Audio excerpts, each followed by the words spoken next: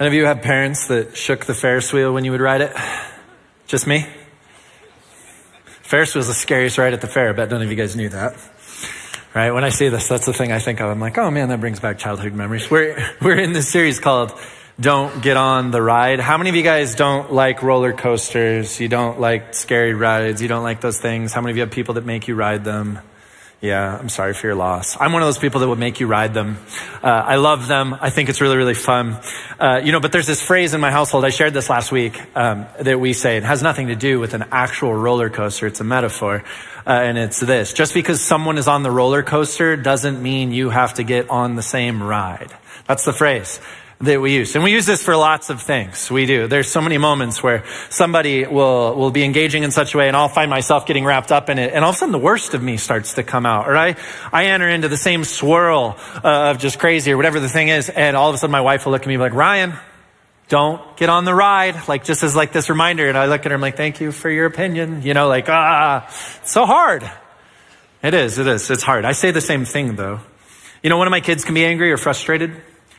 And when you're angry and frustrated like anybody, they can sometimes be frustrating and they can sometimes be disrespectful when they act out of that. And I can find myself going, how dare you and what? And starting to get wrapped up in this swirl of it all and trying to engage them out of that same thing. But I don't have to get on the ride. You ever have that moment when you engage your kids and you end up exhibiting the same behaviors you're telling them to not do because of how you're engaging them? And you're like, when did I get on this roller coaster? When did I get on the same ride? Like, how did this happen? That happens to me sometimes. It's hard not to get on the ride, but we don't have to. Don't have to engage it that way. You can be in a workplace, right? Where someone can be pessimistic or overly negative, and all of a sudden you find yourself where you weren't this way a week ago, and now the next week you're suddenly like, yeah, everyone is terrible, and yeah, nobody does understand. And yeah, this place is the worst, and it starts to impact how you show up to your own life and how you perceive things. Or maybe there's people at your work that gossip, and you join them. There's people at your work that backbite, or maybe somebody undermines you or takes credit for something you did, and now you want to lash back out at them, and all of a sudden you're on the very same roller coaster. You're on the very same ride. And you're like, I didn't want to be on this in the first place. How did I get here? How do I not do this? You don't have to get on that ride, but it's easy to. Or what about in the social arena or in the political arena? Someone or a group of people begins hurling insults or tearing down an opposing point of view or something like that, standing in a place where it's like, because I'm right and all these other people are stupid, and you suddenly find yourself going, how dare you? And you launch back into the same thing, and it's a shouting match, and then all of a sudden everybody's just hugging it out, and that doesn't happen, right? All of a sudden it's intense and angry, and people's feelings are hurt. See, you can get on that same ride. Your life can become filled with more and more anger, and you can begin to believe that the people who are different than you are dumb, and that you are more right and self-righteous, and that they're bad somehow. Or you can do it differently. You can find a meaningful way to engage, but not get on the same ride. And I think that's really hard. I do. That's the point of this series. The series is not each week unpacking, here's a ride we get on. This week is unpacking, there's lots of rides this series is unpacking, there's lots of rides that we get on. There's lots of moments that are going to come your way. In the year 2024, there's going to be a lot of roller coasters that pull right up next to you, and somebody else is going to be like, get on. And you're going to have the opportunity to either saddle up next to them and buckle up on that ride, or you can do it differently. This is a series all about looking at what if we don't have to get on the same ride that we haven't wanted to get on in the first place in the year to come and in our lives right now? What if we could do that differently? It's asking ourselves that question. What if we don't have to do that? And for the sake of today, the question that I want to ask in particular is, what if Christ is the thing that makes the difference between us getting on that ride or not? What if Christ is actually the thing that can help us so that we don't engage or enter into things the same way that we never wanted to do in the first place altogether? I don't know what the ride will look like for you. I don't know what it's going to be. But what if Christ is the answer? What if Christ is that difference maker as we move into this? A long time ago, I was sitting at a picnic table at Pima Community College. I just had my classes scheduled. I went there for 2 semesters, had my classes scheduled where there was a big gap between 2 of them. So I just had a lot of time to kill. I'm sitting at a picnic table with 4 students that I'd made friends with along the way. I don't remember what we were talking about. I do remember what we chose to fill our time with. And that was making fun of everybody around us. We did. We just sat there like students looking around at all the other students and people navigating and gathering.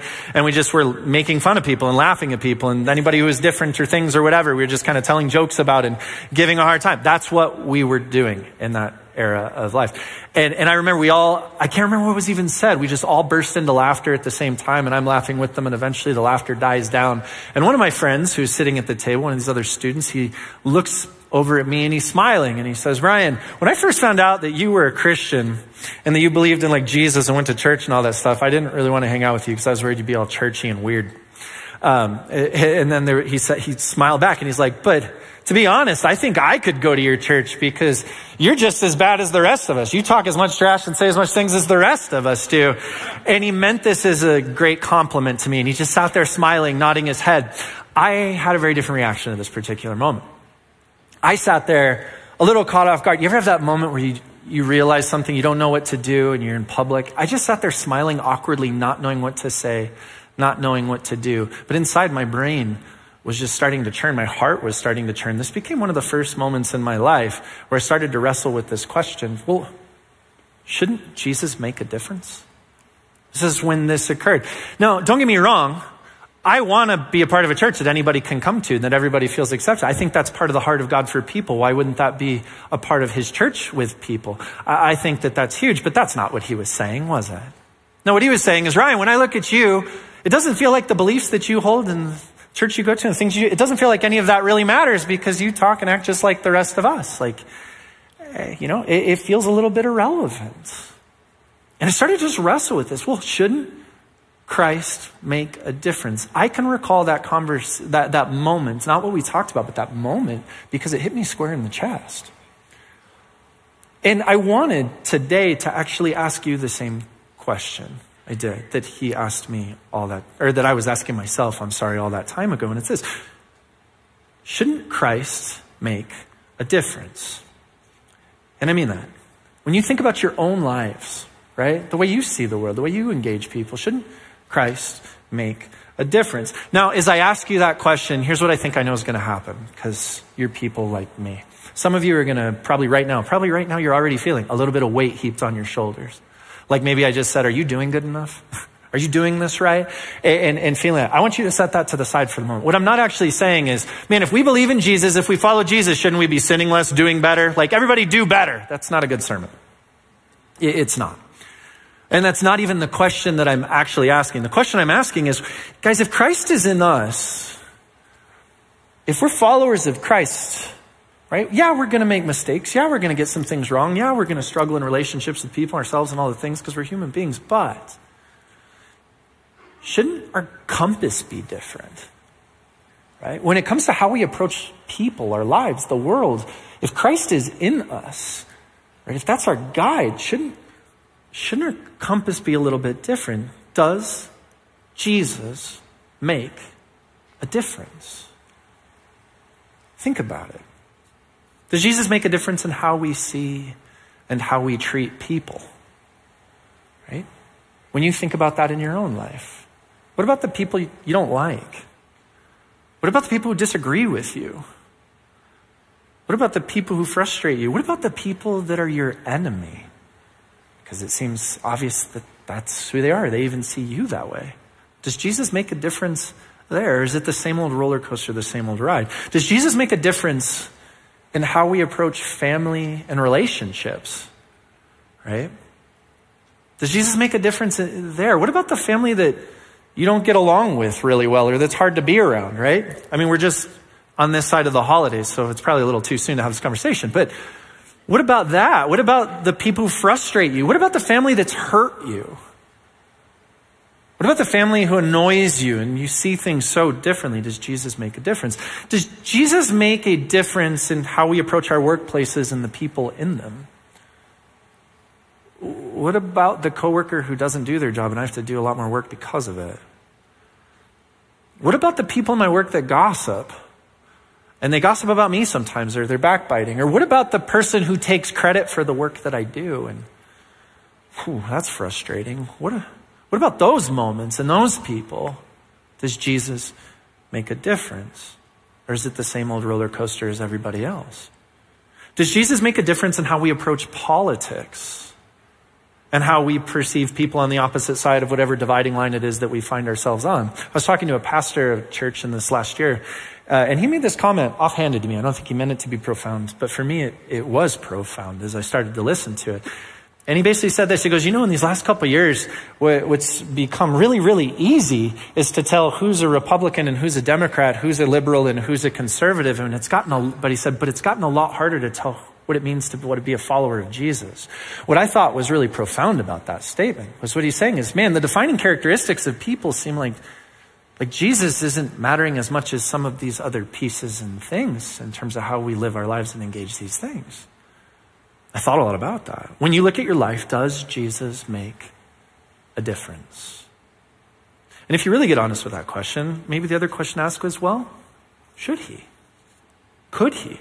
Friends, I believe that when we let Jesus make a difference in us, he also begins to make a difference through us, which starts to look different to the world around us.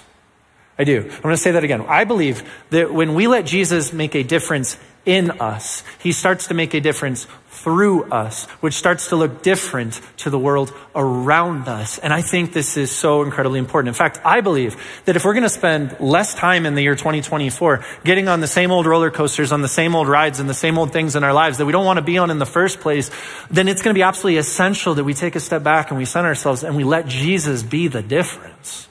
We let Jesus make that difference. And I think it's significant, but I think it's in you more than you could possibly know. There's actually a moment in the New Testament that talks really overtly about this. And I will be candid, I haven't heard very many sermons preached on this in the last couple of years here. And I think it's because it's an uncomfortable section of Scripture. I do. And I'll also be candid, I was a little nervous about picking this passage to teach with you all today because it sits square with so many things that we might be wrestling with or might be dealing with as just a people in the world around us. But I think it's really, really important. In fact, I think this is one of those passages that might just be one of the most important, but one of the most challenging things that we could walk through together here this morning. So I want to do that together. And as we do, here's where I want to go. This passage is found in the book of Titus, okay? And if you've never read Titus, you can turn there. It's found after 2 Timothy. It's in your New Testament. Titus is a really short book. We're going to go to Titus chapter 3. It's a really, really short book, and it's written by the Apostle Paul. But this chapter and this passage is written specifically about how to engage the world around us when people don't see like us, think like us, agree like us, or are different than we are. Right? Because they don't share the same value system, whatever it is. How do you then, as a church or as people who are followers of Christ with Jesus at the center, how do you then engage? What do you do? How do you treat people? Titus chapter 3. Now, let me give you some background before we read the passage here. So Titus is written by Paul. And Paul, at this particular time, I believe it's supposed to be written around 60 AD, his estimates. He's just gotten out of his first imprisonment. Paul's a guy who went to prison a couple of times. And the reason he went to prison a couple of times is because he would often preach or he'd engage people, and other people disagreed with him. And they didn't like some of the things that he was preaching because they believed in a different religion or saw that as threatening or whatever that might be. And so they'd chase him out of town, or there'd be an uprising, or there'd be all these things. And then the authorities, right, the Roman officials, the government, the civil authorities at that time would go, we can't have unrest. We can't do this. And so they'd bring him on trial, they'd put him in prison, and they'd lock him up. And now the problem's dealt with. Like, we don't have chaos in our city and our town anymore. And so Paul gets locked up on this first imprisonment, and he's just gotten out of prison. And this isn't like I don't think there's nice prisons probably, but like, this is a Roman prison. This is a hard place to be. This isn't a great place to be locked away in. And so he gets released. Well, at the same time, there is this group of new believers, these group of people that have put their faith in Jesus Christ on the Greek island of Crete, right? This little island, small group of believers in Christ, and they're trying to figure out, what do we do? How do we start this movement of a church? And what's this look like? And Paul says, Titus, who's a friend of his, Titus, I want you to go to Crete, and I want you to help provide leadership there, and I want you to help get them going. Like, I want you to help organize them and help them anchor into the things that matter most. And so Titus is this really short book, just 3 chapters long, written by Paul to Titus, basically saying, hey, here's some things to think on. Titus chapter 1. Is basically, when you're going to put leadership in your church, here's the qualifications for those leaders. And I want them to be anchored in the person and work of Jesus Christ. This is what this means. Titus chapter 2, when it comes to what you teach, doctrine, and the things that you hold dear to, let Jesus be at the center of this thing. Like, hold true to this gospel. Don't go different directions, and let Christ be that which matters, right? Let this be at the core of your teaching. And then you get to Titus chapter 3, where we find ourselves today. And it's when you look at the world around you, when you look at all the people who aren't a part of your church, or aren't part of this new movement, who don't agree with you, don't believe the same with you, who operate in different ways, here is how to engage. Here's what I want you to hold at the center of your engagement here, and what to do, which makes this a very potent passage for us to read. And so I want us to turn there. Titus chapter 3, verse 1. Let's start reading together. It says, remind them, being the church, right? This is written to Titus. Remind them to be submissive to rulers and authorities, to be obedient, to be ready for every good work, to speak evil of no one, to avoid quarreling, to be gentle, and to show perfect courtesy toward all people. Let me pause before we continue. I'm going to walk through this whole section of scripture, several verses. We're literally going to walk through it verse by verse over the course of this morning here. And it may get to a space where you go, this isn't making sense quite yet. And part of it is because Paul's logic jumps around as he goes, and we're going to explain it all out as we go. Here's what I promise you. If you get to a spot where you go, but that doesn't make sense, I promise in the end, I'm going to look back at the whole thing and you'll see the whole big picture and you'll go, got it. This makes sense now. So bear with me, hang with me as we unpack it, okay?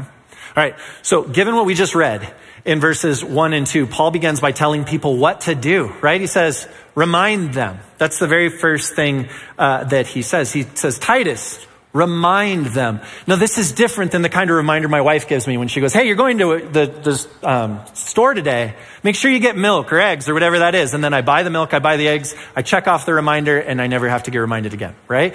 That's not what this is. When it says remind them, this is written in a grammatical form called the present imperfect tense. If you don't care, that's okay. All it means, though, is that this is just ongoing, continuous action. So when it says remind them, what he's saying is remind them, and then remind them tomorrow, and then remind them next week, and then remind them next month. This is this idea of this is one of those things that we continually, regularly need to be reminded of. And that Titus, I want you to keep bringing this back up. I want you to keep reminding the people of this. And why do they need a continual reminder? Well, they're like me. They're like you, because we forget things, don't we? And sometimes we get it wrong, and sometimes we veer off course, and sometimes we make mistakes in our lives, and sometimes it's actually pretty nice for somebody to come along and be like, hey, you're like 5 degrees off course, and what would happen if you step back into what matters most here? We need those moments in our lives. And so he's saying continually remind them, but what is it that he says to remind them of?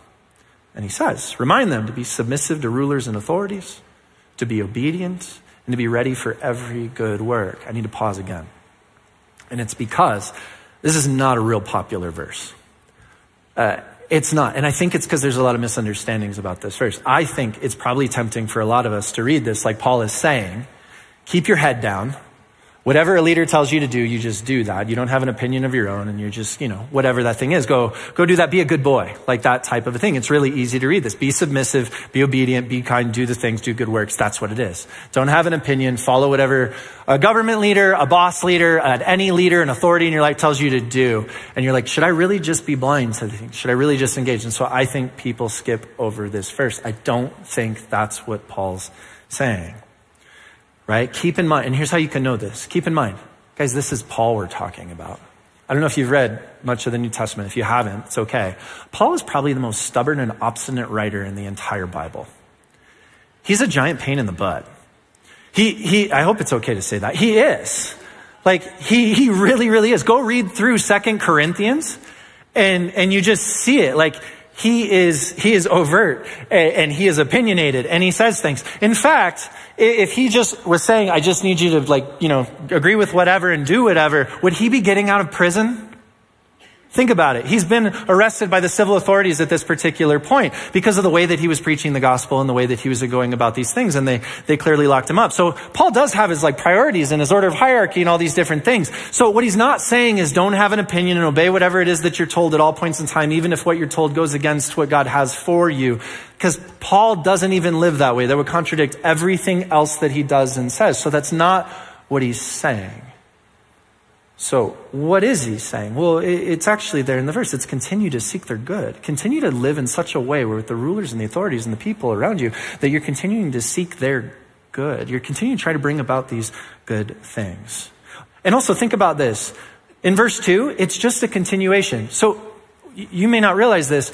Your Bible's not written with chapters and verses. It's just not. That's something that got added way later to help us make sense of the whole thing and find our way around. This is a letter written to people. Have you ever written a letter to somebody and you're like, actually in my letter, could you pull it out and turn to verse 6? It's not a thing. Like, this is one cohesive letter. There's not actually 3 chapters when it was originally written or any of that stuff. That just helps us make sense of it. In verse 1 and verse 2, there's not even a period here. This is all one sentence. When he continues on into verse 2, in the very same sentence, suddenly the perspective shifts away from just religious leaders, rulers and authorities, to now he looks and he says, do not speak evil of anyone. And I looked at that. I'm like, I wonder what that could mean if it's like leaders and authorities or whatever. And I looked it up in the Greek, and anyone means anyone. That's what it means. Like, it's exactly that. Do not speak evil of anyone. And all of a sudden, the perspective on this sentence, it started with rulers and authorities, and it broadens out to your neighbor, your coworker, your boss, the people in your life, the community around you, the larger city around you, the people and things around you. Do not speak evil of anyone. This wasn't just about the Roman emperor, the governor, the representatives. This was also about their neighbors. This was also about their people. Do not speak evil of anyone. And it goes on. And it says avoid quarreling, avoid being combative, more or less. And it's joined with, but continue to remind them to be gentle. Right? So in the way that you handle and you treat one another, and show perfect courtesy to all people. When it says show courtesy, that word show is to put on display. So if I were to ask most of us, are you a courteous person? You'd probably answer like me, where you're like, well, yeah, I think I'm a courteous person. Yeah, for the most part. I'm sure I have my moments, but yeah, I think I'm a courteous. This isn't what that's getting at. What it's saying is show courtesy. So it's saying operate in such a way where the people in your life around you who perhaps don't agree with the same things that you might even agree with or see things the way that you see, experience you treating them with courtesy. They actually get to experience that themselves. Show them this thing, right? This is this list that he says to them. And then we get to verse 3. Verse 3 shifts. And this first part is like, hey, when it comes to rulers, authorities, people in your life and all this stuff, here's how to treat them. And then it shifts from looking outside yourself to now looking at your own history, to looking inside of ourselves. Verse 3, it says, for we ourselves were once foolish. He goes, for you, for me, for us, we ourselves, we were once foolish, disobedient, led astray, slaves to various passions and pleasures, passing our days in malice and envy, hated by others, hating one another. Can I be honest with you? When I first read this in study, I read that, because when Paul writes this, we're supposed to identify with it. He's saying we, like, we were like this. And my very first thought was like, was not. I know that's weird, but I was of some of these things, but not all of these things. And I just started to look and be like, well, no. And this feels like a pretty condemning list. And man, really? And I started to wrestle with it. And here's the truth. If you're like me and you're sitting here going, well, I'm not going to identify. I mean, I have a hard time identifying with some of those things. It's not as crazy as you might think. Let me unpack it. Here's all Paul is saying. Paul's saying, once we were foolish, all he means by that is there was a time where you didn't understand spiritual things either. There was a time where your head and your heart just didn't make sense of all of that either. And so consequently, you made decisions based on other things, just like a normal human being would. At one point in time, we were foolish. At one point in time, we were disobedient to God. There was a time where maybe you didn't know or understand what it meant to have Christ in you and to be directed to love the people and things around you. And so you made different choices than that. And you walked in a different direction. And of course you would. Of course any of us would. Right? Because at one point in time, we made mistakes and we treated others differently. We were disobedient. Or what about this? We were led astray. This isn't like at one point in time you followed a cult leader into something weird. It's not that. Right? All this is saying is right now, hopefully your heart is in tune with Christ, and ultimately he is the one in person, God leading your life, and that's where you're being led. But maybe it wasn't always that way. Maybe there's an era of time in your life where you followed the loudest voice or the other thing in front of you or whatever seemed most compelling at the particular moments. And that's all it's getting at. We all know what it is to be led astray. Or maybe there's moments where we were won over to our passions and pleasures. If your life is not ultimately about I want to love others the way that Christ loved me, then you don't have this compass inside of you always saying, but I want to choose what's best for other people and I want to live a life larger than my own life. And it makes perfect sense to say, well, I just want to live for my own life, and that's what my compass is, and that's normal. It's just how this is. That's all he's saying. Paul's looking, he's going, as human beings, guys, remember what it's like to be a human? Remember what it's like to just be a normal person? And do you remember what it's like to be confused and to have foolish moments and to be disobedient? Do you remember what it was like to not have Christ be the anchoring, guiding compass in you? Do you remember what it's like to be a human? He's saying that's just how it is sometimes. And then Paul says, and it starts in verse 4, there's this significant word. It says, but, right? But something significant occurred. Something monumental happened. Something occurred that transformed the entire conversation, the entire thing. I want to read that with you. Titus 3 verse 4, it says, but when the goodness and loving kindness of God, our Savior, appeared, he saved us. Not because of works done by us in righteousness, but according to his own mercy, by the washing of regeneration and renewal of the Holy Spirit, whom he poured out on us richly through Jesus Christ our Savior, so that being justified by his grace, we might become heirs according to the hope of eternal life. If you got lost in the language, again, I promise you, we're going to unpack this for just a moment.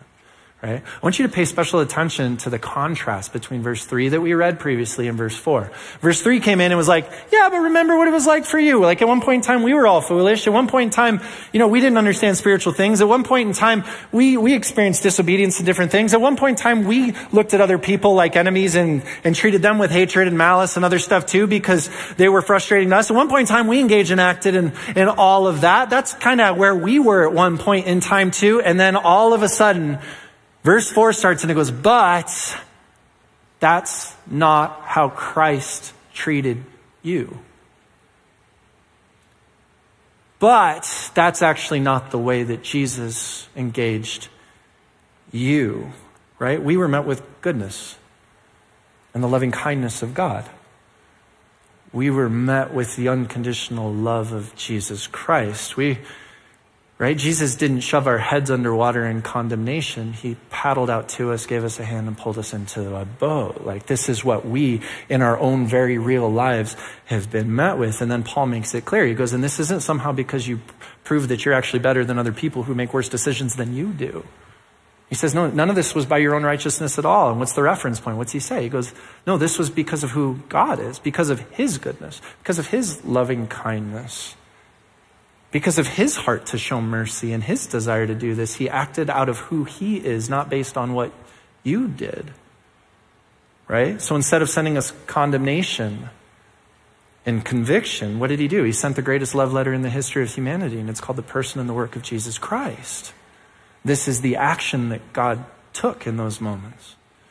And let's think about this. Jesus not only loved us in his life, right? You're not just loved by a being who existed 2,000 years ago and you're just holding on to the memory. Jesus loved us with his life and he loves us even still, right? At that point in time, he entered into a system of sacrifice that was common in the day, not just common to Christianity or Judaism at that point in time, but common. Right? Like to other religions and things, sacrifice was a very, very normal thing. Whereas when somebody did something wrong or they made a mistake of some kind, it was believed that they now had that on them or that they were somehow bad and that needed to be punished or atoned for. And it was always through the shedding of blood of some kind. And so they'd sacrifice innocent animals. It was a normal part of cultural exchange in that moment. It was a normal part of the Judaic religion. And Jesus enters into the middle of that system. He enters right in the middle of it as the last sacrifice. And he essentially, with one loud voice that is echoed throughout the times, says, look at me. All eyes focus on me and watch as I take your sin upon me, as I take the hurt upon me, as I take the things that you might think cut you off from God upon me. And he dies, taking that all with him, essentially saying, I'll be the last sacrifice so that no blood ever needs to be shed again. And so that you can stand firmly in the new life that you had. So put your faith in me and know that you're as close to God as you could possibly be. You're as loved as you could possibly be. You're as anchored in as you could possibly be because of who Christ is. This is what it means, right? When it talks about in this passage, what is it in verse 4? When it talks about when God, our Savior, appeared.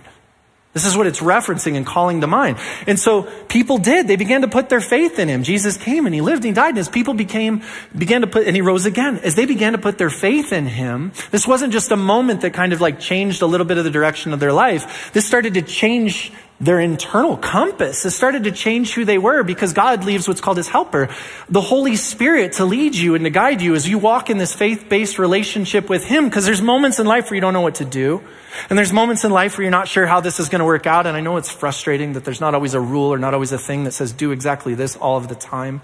But the Holy Spirit is there to guide and to help us navigate. And Christ has made his home in us, as there's this compass in us and the Spirit to guide us.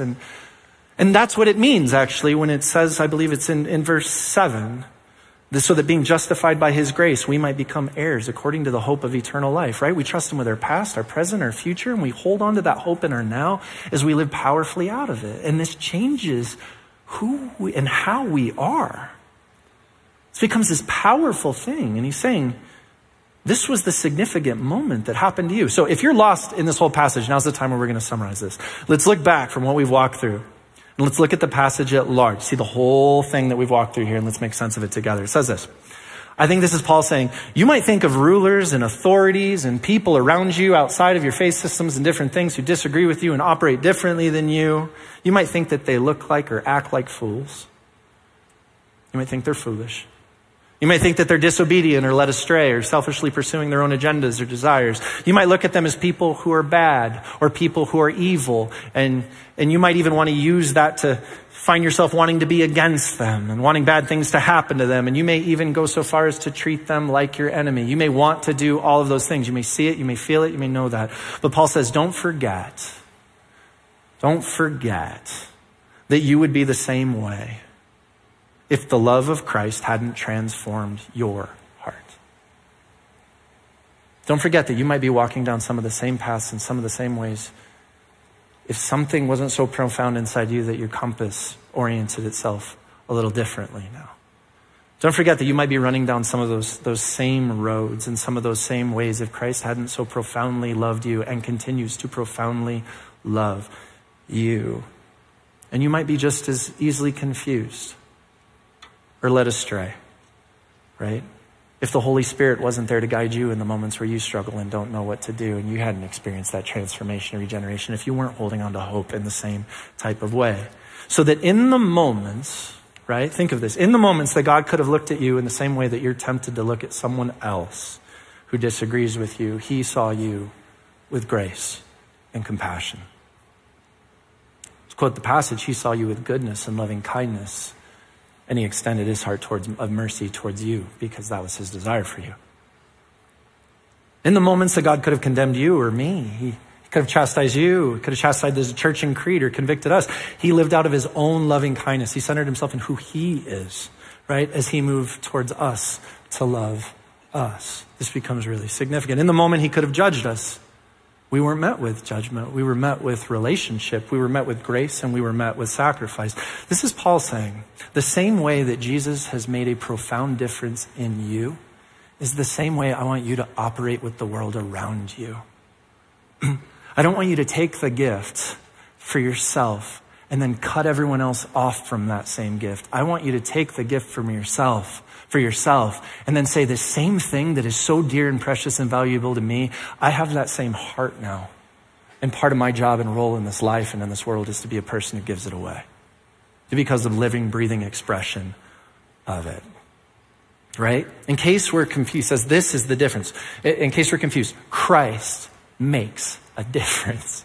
Christ has made the difference. And he's saying, let Christ be that which continues to make the same difference in the world around you as you go to engage it. And in case we're confused about, well, how might that practically look? Like that, what's that mean? Well, that's part of what he's getting at in verse 1 and also reinforcing in verse 8. I want to read verse 1 and 2 again, where he says, remind them, right? Titus, remind them again and again and again to be submissive to rulers and authorities, to be obedient, to be ready for every good work. Keep seeking the good of the people and the things around you. Keep seeking the good for people. To speak evil of no one, to avoid quarreling, to be gentle, to show perfect courtesy towards all people. And then he gets to verse 8, which is right after all the stuff that we just unpacked and explained. And look at how he references all of it. He says, the saying is trustworthy. All the stuff we've been talking about, you can take it to the bank. That's what he's saying. The saying is trustworthy. And I want you to insist on these things. Be direct, be clear, be overt. So that those who have believed in God may be careful to devote themselves to good works. And it doesn't say it doesn't be a better person. It means to continually seeking the good of the world around you and the people around you and caring about them in the same way that God cared for you. These things are what are excellent and profitable for people. These are the things that make a difference because it's the very thing that's made a difference in you. Don't stop loving people in the world around you and genuinely seeking their good. I say this to you all as a church, as a body of believers who are following with their lives and hearts anchored in Jesus Christ, with a compass aligned towards the heart of Christ. I say this to you guys again. Don't stop loving people in the world around you and genuinely desiring their good. Don't let that go. Don't let that up. You know, in your families and friendships, there's going to be people who disagree with you. There are. Some of you guys aren't making eye contact right now. Right? It's going to be people who are different than you. It's going to be people who disagree with you. They're going to be people who frustrate you. There's going to be generational divides with different perspectives and opinions. And that can be really hard. You don't have to get on the same ride. Here's my challenge to you. Love them. And I mean that. And what I'm not saying is just be nice. No, love them. Genuinely. The way that Christ has loved you, that same transformative way that Christ just pours out his love on you with this relentless kind of love, the same thing. Love them, right? And keep hoping. Keep seeking their good, right? Because that's what makes a difference. That's what's made a difference in you. In your workplace, there's going to be people who annoy you, right? There are. Some of you immediately had people pop into your head the moment I said that, I promise. There's going to be people who annoy you. There's going to be people who frustrate you. There's going to be bosses that you cannot stand because you feel like they just don't see you or their expectations are ridiculous. You're going to have all kinds of moments. We know this. It's just part of life and work and things. There's going to be all of those things. But Christ makes a profound difference in this, friends, right? You can base how you respond on their actions, or you can follow Christ's lead, and you can base your response on who you are. And on who Christ is in you, not letting your compass be dictated by something outside of you, but operating firmly and squarely because of Jesus Christ who is in you. And what would that have you do? See, that's not getting on the same roller coaster. That's an entirely different path. You can love them.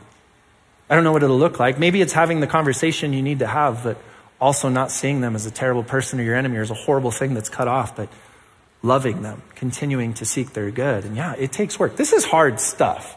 I don't say this like I've got this all figured out and I'm rocking it. So if you could just get on my level, this is really hard stuff. I'm not great at this all the time. You'll see in a little bit. To the students in the room. I mean this, to the students in the room. High school and middle school can be a blast. I love students and I love just student ministries and all that. But it can also be so hard, can it? Yeah, it can be a giant pain in the butt. It really can. It can be so hard. And the reason why is because in that era of life, so many people start binding in like factions and groups, and you start tearing one another down, and you start trying to be cool. And if you're not cool, it's terrible and all this other stuff. And it's so frustrating all the time. That can be such a pain. I know this is going to happen. You're going to find yourselves in moments where there are people in your schools and in your communities that just start tearing other people apart. And you can get on that same roller coaster with them, but you don't have to get on that ride. You can anchor yourself with Christ in you. And by the way, as I'm talking to students, adults do this too. Just go to their workplaces and spy on them. You'll see it, right? We all do. We're human beings. It's normal. You don't have to get on that same ride. You can actually look and be like, what does it mean for Christ to be in me? And me to say, I'm just going to anchor myself in that. I'm not going to allow those actions to dictate my actions. I want to anchor myself in the love and grace that God's given me because that's the gift I most want for other people in this world. How do I give that away? You can do that, right? Don't stop wanting good things for other people because God is never going to stop wanting good things for you. Hold that heart. And for all of us, this next year is an election year. If you didn't know, surprise. Right? 2024 is an election year. I don't know if you remember the last one or the one before that. They were hard. They were kind of awful. That's my opinion, but that's how I think they were. I think they're really hard. You know, let me predict what's going to happen this year. And I don't mean I'm going to predict who's going to get elected. I don't know on any of that. Let me predict what's going to happen this year. This year, Americans are going to catalyze around a series of issues. They are. More so even than they have. And they're going to grow increasingly frustrated or angry at all the people who don't agree with them. As a people, we're going to treat people like whoever's on the other side of whatever equation it is that we are foolish and terrible, that they're dumb or stupid and led astray. We're going to say terrible things about one another. right? As a people, we're going to say terrible things about one another, and we're going to perceive that other person as evil, and perceiving them as evil is actually going to help us justify the way we talk about them and the actions we hold towards them. Right? We're going to get in arguments that divide families. Some of us are going to find that phone call to that family member is harder to make this year than it was last year. We're going to find long-term friendships that stop talking to each other this year because some issue suddenly became bigger than the years that bound you together. We're going to tune into news channels that reinforce what we already think. And we're going to find that the more that we watch them, the more we begin to just be absolutely intolerant of any beliefs or anything outside of what it is that we hold. And we're going to judge really hardly on the other side of that equation. And when all of that's done, at the end of the day, somebody's going to get elected, and then we're going to have to deal with all of that too. I am not a prophet. I am a historian.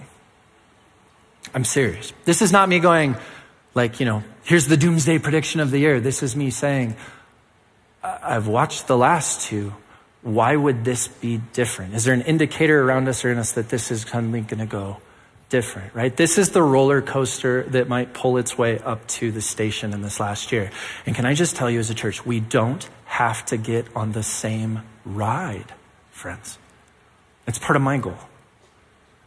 And you know why? Because Christ makes a difference. And I mean this. I'm not saying avoid politics like an ostrich with your head in the sand. Nor am I going to tell you who to vote for or any of that. We're not a socio-political church. It's not my job, right? My job is to talk about Jesus Christ and anchor ourselves in him. That's what we are, right? But you don't have to get on the same ride. You can engage meaningfully. You can engage with care. You don't have to get on the same ride because Christ makes a difference. Because when our compass wasn't aligned to the unconditional love of God, God still sought to love us right where we were. Because Christ opens up our eyes to our fellow human beings to see that they are dearly loved and made in the image of God, and we get to show up with the heart of Christ and treat them that way.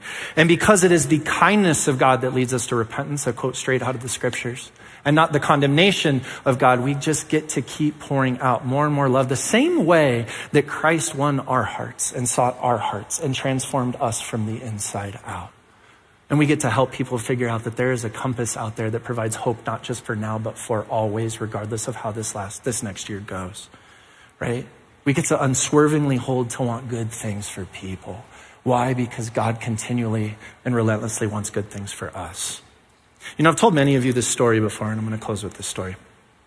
And so if you're familiar with it, I apologize. But I went to school in Chicago. And when I first got there, I wasn't used to people approaching me on the streets at all points in time to ask me for money or things or all this stuff. And there weren't any laws about any of that at that point. So it would happen a lot. On one particular day, I was walking down the street and I saw somebody and I just thought, they're probably going to ask for money. I'm going to avoid them, or I'm not going to do this, because this would happen like 10 times a day, like per journey that I would go someplace at that point in time. But this one was so different.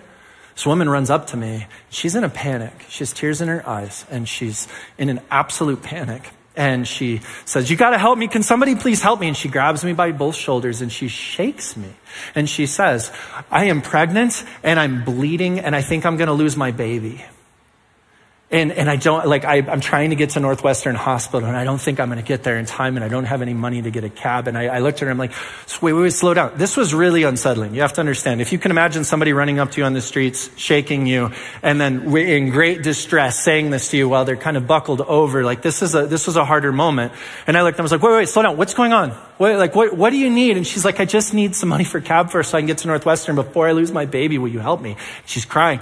And you have to understand, at this point in time, I'm poor. I don't have a job. I'm taking tons of credits as a student. And I reach into my wallet and I give her the last $20 bill in my wallet because I think that's about how much the cab fare will be to go to Northwestern. I was like, this is all I have. And I hailed a cab for her and she got in the cab and I said, "Take her to Northwestern. She's she might be losing a baby. She's having pregnancy complications. You got to get her over there as fast as you possibly can." And the cab sped off. It was so jarring. As the cab drove away, I just found myself praying. Like, "God, just please keep her safe. I pray for child. I pray for her, whatever circumstances are going on in her life. Pray for the doctors." I'm just like, when you don't know what else to do, you're like, this is bigger than me. I need to ask God here. And she drove off. 2 weeks later, I'm walking down the same street, Wells Avenue in Chicago, downtown Chicago. And the same lady comes running up to me in absolute distress, grabs me by both shoulders and says, "I'm losing my baby and I need cab fare to get to Northwestern Hospital. And I realize I've been conned."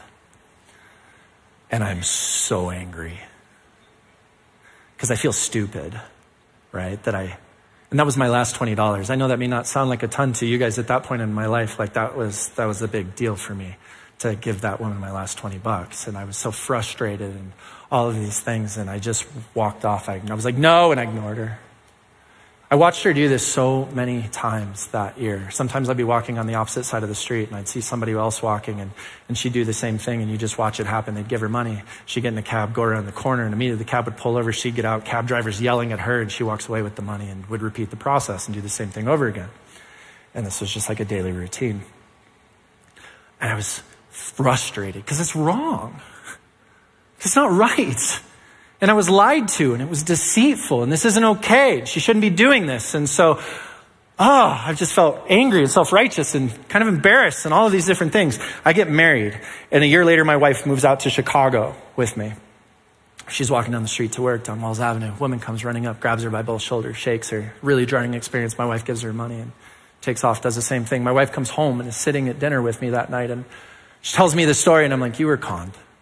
Me too. It's very angry and I'm very frustrated. I can't believe she does this. Like, she's the worst. That's what she's the worst. 2 weeks later, without fail, my wife's walking down the street to work. Woman comes, runs up, grabs her by both shoulders and shakes her. And my wife's response was so different. I have to back up because here's what you need to know. A year before this friend's parents came into town. We're all walking to dinner. And there's a whole group of us, and I'm at the back of this crowd, and the parents are at the front, and the same lady ran up to her parents. And I saw it, and all that anger and all that, self-righteousness and everything else bubbled up in me. And I'm like, justice, and let's do this. And I'm going to point it out. I'm going to call. So I literally was like, nobody talk to her while, leave her alone. I'll take care of this. And these well-to-do people all look at me like, Ryan, what is wrong with you? She is clearly in need of help. And I'm like, just keep walking. I've got this. And then I go up to her and I'm like, no one is going to give you money today. We're not going to do this. And leave us alone. And as I walk away, she goes, so what about my baby? What are you going to do? You're just going to leave me and you don't care about my baby? And I turned and looked back at her and I said, I guess we're just going to have to let the baby die. And then I know, guys. This is not like a proud moment. Suddenly I am the character. Suddenly I am the person in verse 3. Do you hear it? I know it's jarring. You weren't expecting that. But it happens. I'm not proud of that. That's my response. I turn back and I look at this whole group of people who are standing on the sidewalk and they all look at me like I am a monster. And I'm like, you don't understand. This is a con and and they're like, we get that, Ryan, but that was a lot. Suddenly there's that question rolling around in my head and in my heart again. Shouldn't Christ make a difference? Shouldn't this be different in me and through me and around me? My wife has the same moment. And she runs up and stops her again. And Amber could lash out because this was hard. And she was frustrated and she felt duped. She doesn't. Instead, she just turns to the woman and she goes, what is there that's going on? Can I ask you a question? What is there that's going on in your life right now? What are you walking through that this is how you have to make money? Do you need help? Is there something someone needs to know? And all of a sudden you watch the woman just drop the act and everything begins to change and she braces herself to be defensive and then she hears my wife's words. It just softens and the woman begins to share her story with my wife and my wife prays with her. And she says, I'm having a hard time and I haven't been able to get a job because I don't even have clothes to get a job. And my wife looks at her and goes, I do have a pair of clothes that might fit you if you want them to use for that purpose. And the woman said, that would be amazing. And she goes, I'll meet you here in a week if you want for that. And she goes, okay, cool. And my wife shows up with the clothes and the woman never came. But I don't think that changes the way we responded and what was right there at all. I based my response off this woman's actions to justify my behavior, and I didn't seek her good. I saw her as the enemy, and I wanted to squash her into the ground. My wife looked at her and said, the same love that Christ has in me, I see you, and I want to know you, and there's a God who wants to know you, and I'd love to pray for you. And I wonder if there's something that you might need. Do you see the profound difference? Christ makes the difference. And so, friends, you don't have to get on whatever ride comes your way this year just because it comes your way. You don't. You can do this differently. You can let Christ make the difference in you. And you're going to find that he makes a difference through you and that becomes different in the world around you. My prayer for you which is the same prayer I have, is that in this next year, we would get to choose right here, right now, what we center our hearts and our lives on as we step into this year. And you know what my prayer for you is? That your heart would be absolutely centered in Jesus Christ. And that the same way he loves you, the same way he knows you, the same way he relentlessly engages and pursues you, the same grace and goodness and mercy that he pours out again and again and again upon you would be like a guiding light in you and in us as a church as we seek to engage the world around us. Just because the roller coaster's coming doesn't mean you need to get on the same ride. Let's pray. God, we love you. And I just ask for wisdom this year, not just because it's an election season, just because it's life. Because of family, because of friends, because of workplaces, because of all of it, Lord. And I just pray for wisdom. Be our anchor. Be our guide. Help us to encourage one another to stay unrelentlessly centered on you. Give us wisdom as we go. And we just trust it all to you. In Jesus' name we pray. Amen. Before you go, sorry.